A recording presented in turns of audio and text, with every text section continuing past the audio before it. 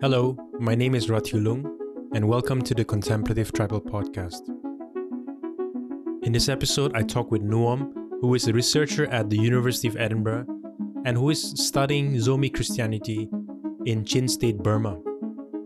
We talk about what Zomi identity means for her and what it might mean today in today's world, especially in light of contemporary realities such as migration and diaspora communities. And of course, we had a short detour into current trends in Southeast Asian studies and tribal studies of Northeast India. I hope you enjoyed this conversation as much as we did. Hi Nuam, thanks for being a part of this podcast. Hi, thanks for having me. So we had some discussion over the past few days for this podcast, right? And we were wondering what kind of issues we would talk about. And I think we both kind of gravitated towards the topic and the question of identity. So let's open that conversation up and you can begin by setting the scene. Can you talk to us about your background and your story? Yeah, so I am Burmese. I was born in Myanmar, but I actually come from an ethnic minority, officially called the Chin people, but we call ourselves Zomi, although there's a lot of debate about what the correct nomenclature is. But I was born in Zampi village, which is in Chin State, which is in northwest Myanmar, also formerly known as Burma. And I lived there until I was about 5. Then I moved to the UK, and I've been here for over 20 years now, so the vast majority of my life.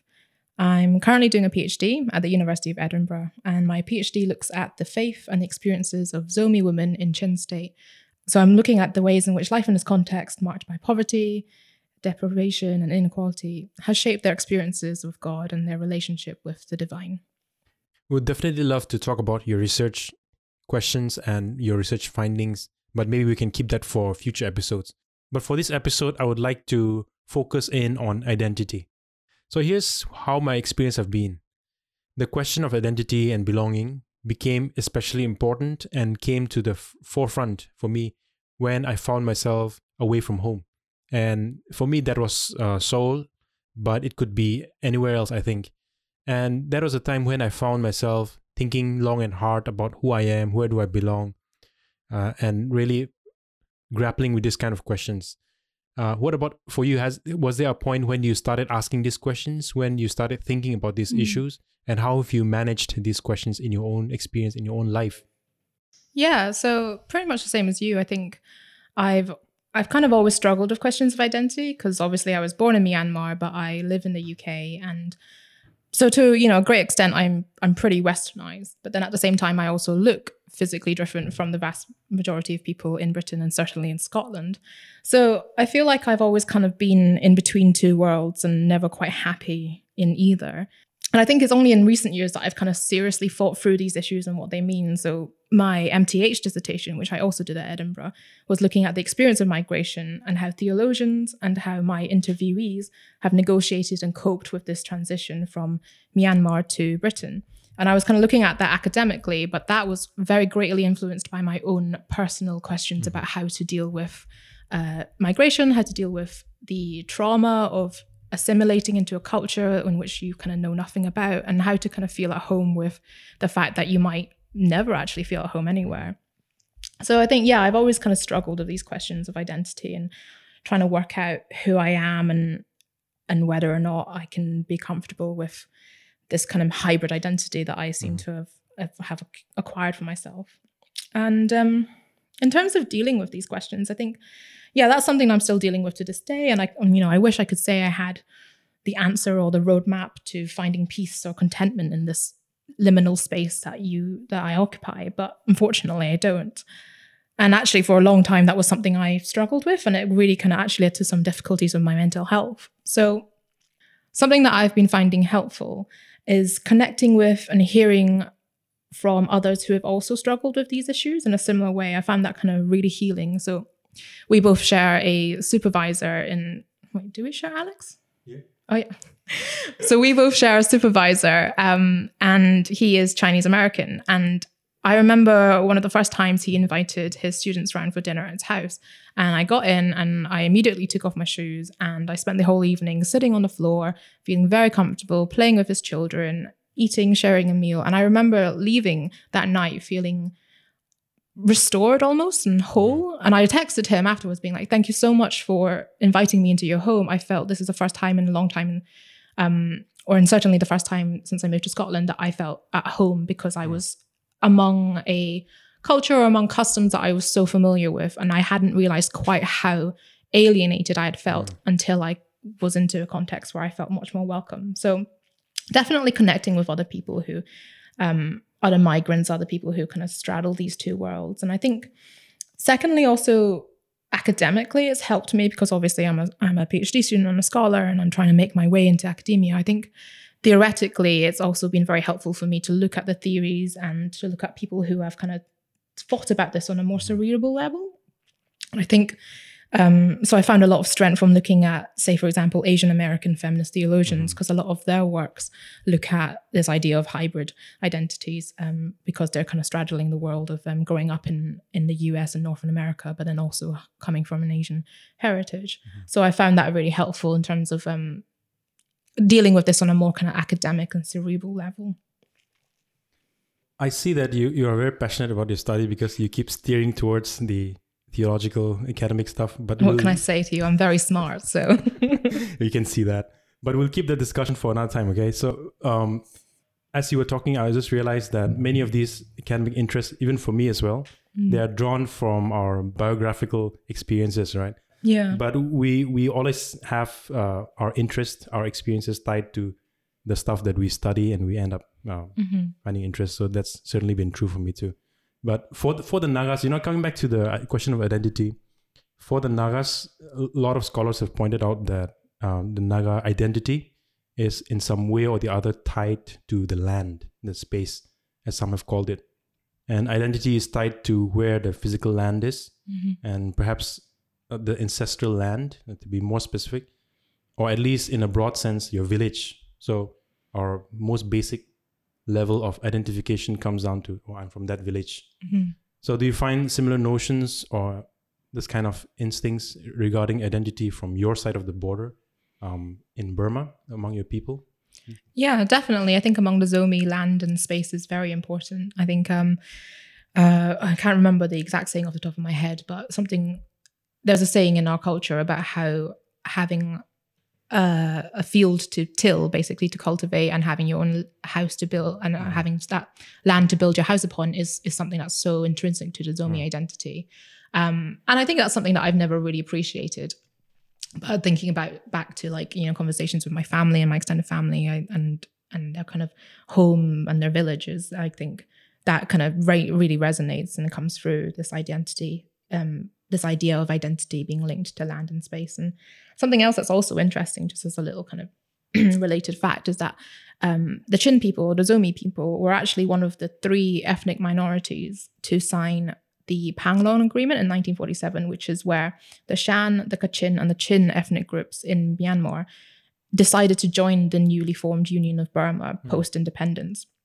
And what's interesting is that there's this myth of Panglong that they joined because they were so enamored with this idea of a democratic state. But actually, if you look at the reality, they joined under the conditions of full internal autonomy for the hill areas, which is there was a lot of those ethnic minorities in Burma occupy the hilly areas. So they actually kind of joined with the idea of they wanted to maintain this right of secession from mainland Burma at any time.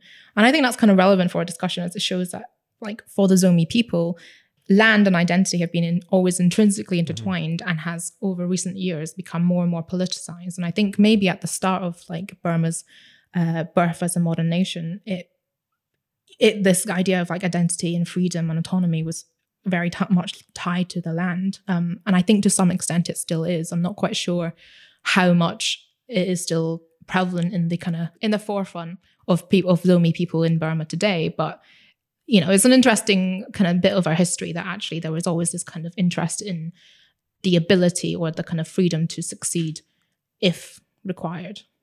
Interesting. So what do you think happens when you leave your land? I know you're not representing the Zomi people, but what?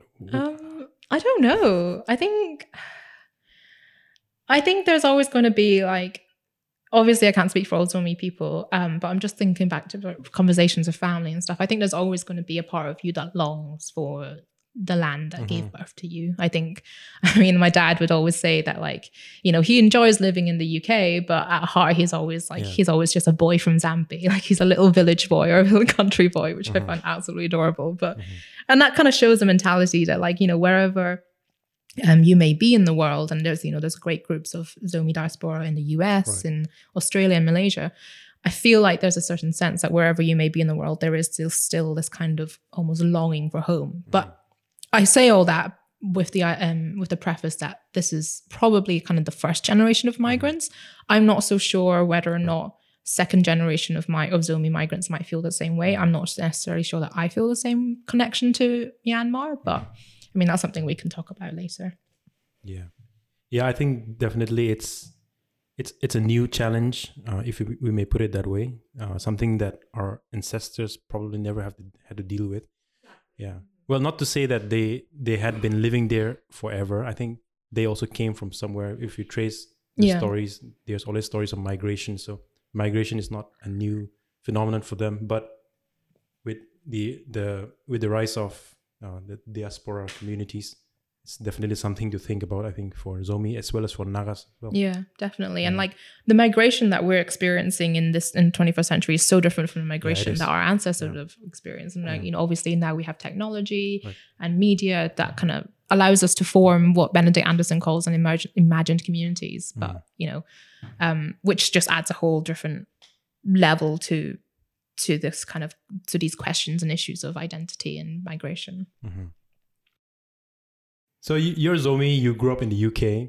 I'm sure once in a while you get a chance to visit your folks in Burma.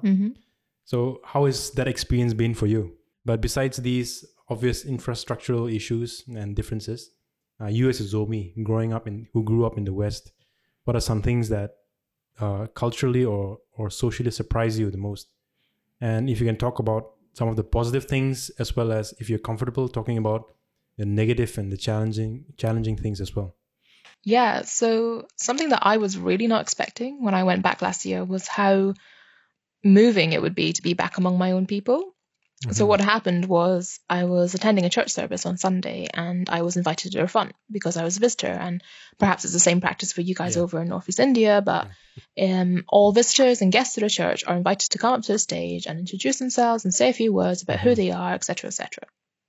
So I got up to the front and I started to say hello and introduce myself. And I looked back onto the congregation and just started crying because what I saw was so many faces which looked like mine. And it had been so long since I had been surrounded by people who shared similar facial features as mine, who had the same black hair, the same eyes, the same skin tone as me, and all of that I was just so overwhelmed that I just couldn't stop crying. So I'm there at the front just being like, you're all brown like me. And I bet the congregation was probably a little bit scared. But yeah, like in all seriousness, it was really impactful for me because I'd realized, just like I was saying in my anecdote earlier, like I hadn't realized, just how alienated and othered I felt in the UK until I was among people who looked like me. And I was just so surprised because I hadn't really expected to be that moved by being back among my community. Well, thanks for telling that story. I really appreciate that. I completely agree with you that finding solidarity and identifying with people who look like you, who are like you, brings a great deal of joy and strength to us, you know, especially if we have lived as a minority our whole life. Speaking of finding solidarity, I want to turn this conversation into a similar but slightly different trajectory. And it has to do with the inter-ethnic, international even solidarity among minority groups, especially in Southeast Asia. My first encounters with this was in Baguio in northern Philippines. I came to learn that there are similar people, ethnic minorities in Baguio, who are very similar to the Nagas in terms of their tradition, their attires, their culture, their the motifs that they use in their designs. And ever since I've come to learn that there are different minority groups all across the Southeast Asian belt, in Burma, in Thailand, in China, in Laos, in Vietnam.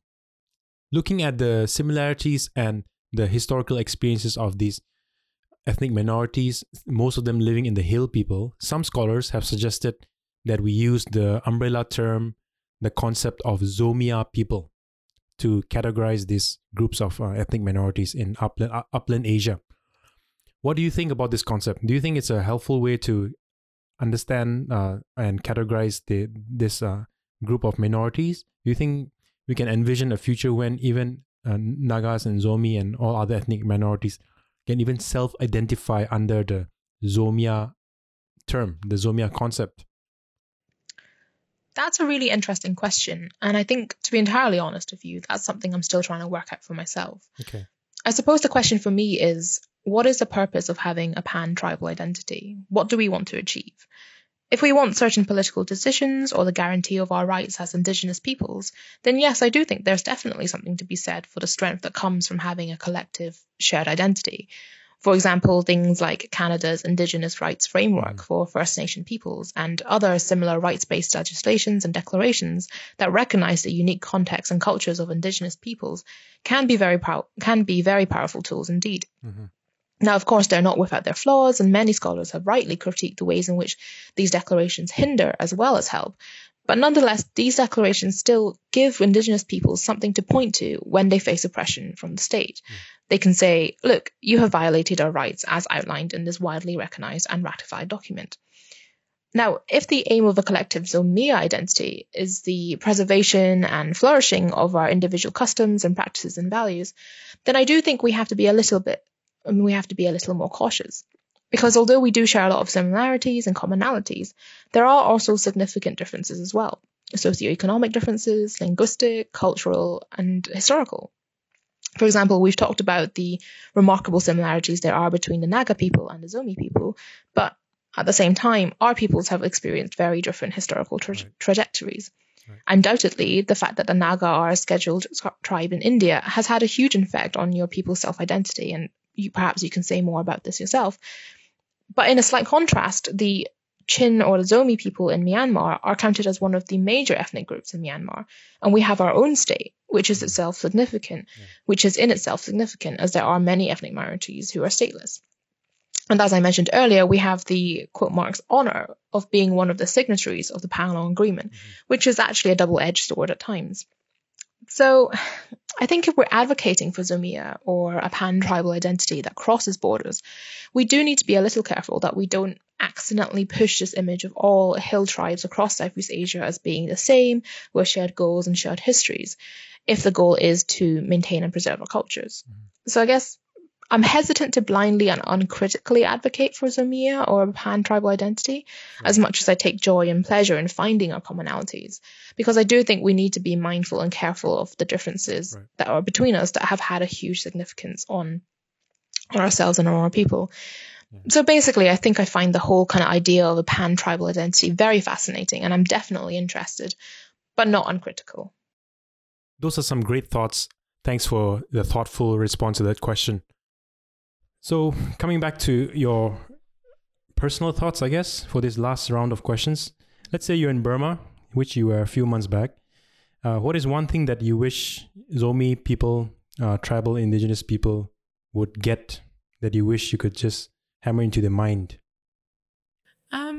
So obviously the time management thing was something that I struggled with, although perhaps in my case, because I was the outsider coming in, it's something that I need to change in myself. But I think something that I kind of was surprised by was how much gossiping there was.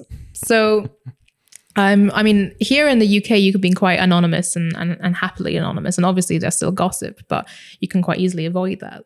Whereas when I was in Burma, I was kind of really struck by the fact that there were so many people who were really interested in the minute details of my life and my movements and what I was up to, et cetera, et cetera. So I think something about the kind of close-knit nature of that community and the fact that everyone knew each other kind of really amped up the levels of how much people felt entitled to know about the details of your life. So there was a part of me that was kind of like, oh, maybe just back off because I don't feel comfortable sharing this about my life with you. But, you know, it's what people expect and they would share the same about themselves. So that was a little tough to navigate, I think.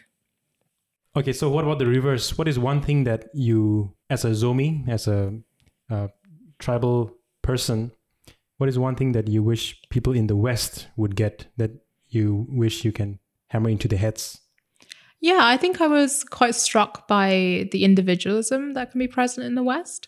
I think family values and like I mentioned before, the close-knit nature of the communities in Burma is a definite strength. And I would very much like to see that in the West here. I think, for example, it's always been ingrained in me that I have to look after my parents when they get older. And I want to do that. It's a non-negotiable for me that I want to take care of them as they get older. And that could look like a different, like, it can take on many forms, whether it's supporting them financially by living in a different city or country from them, or taking them physically into my own home and looking after them as they get older.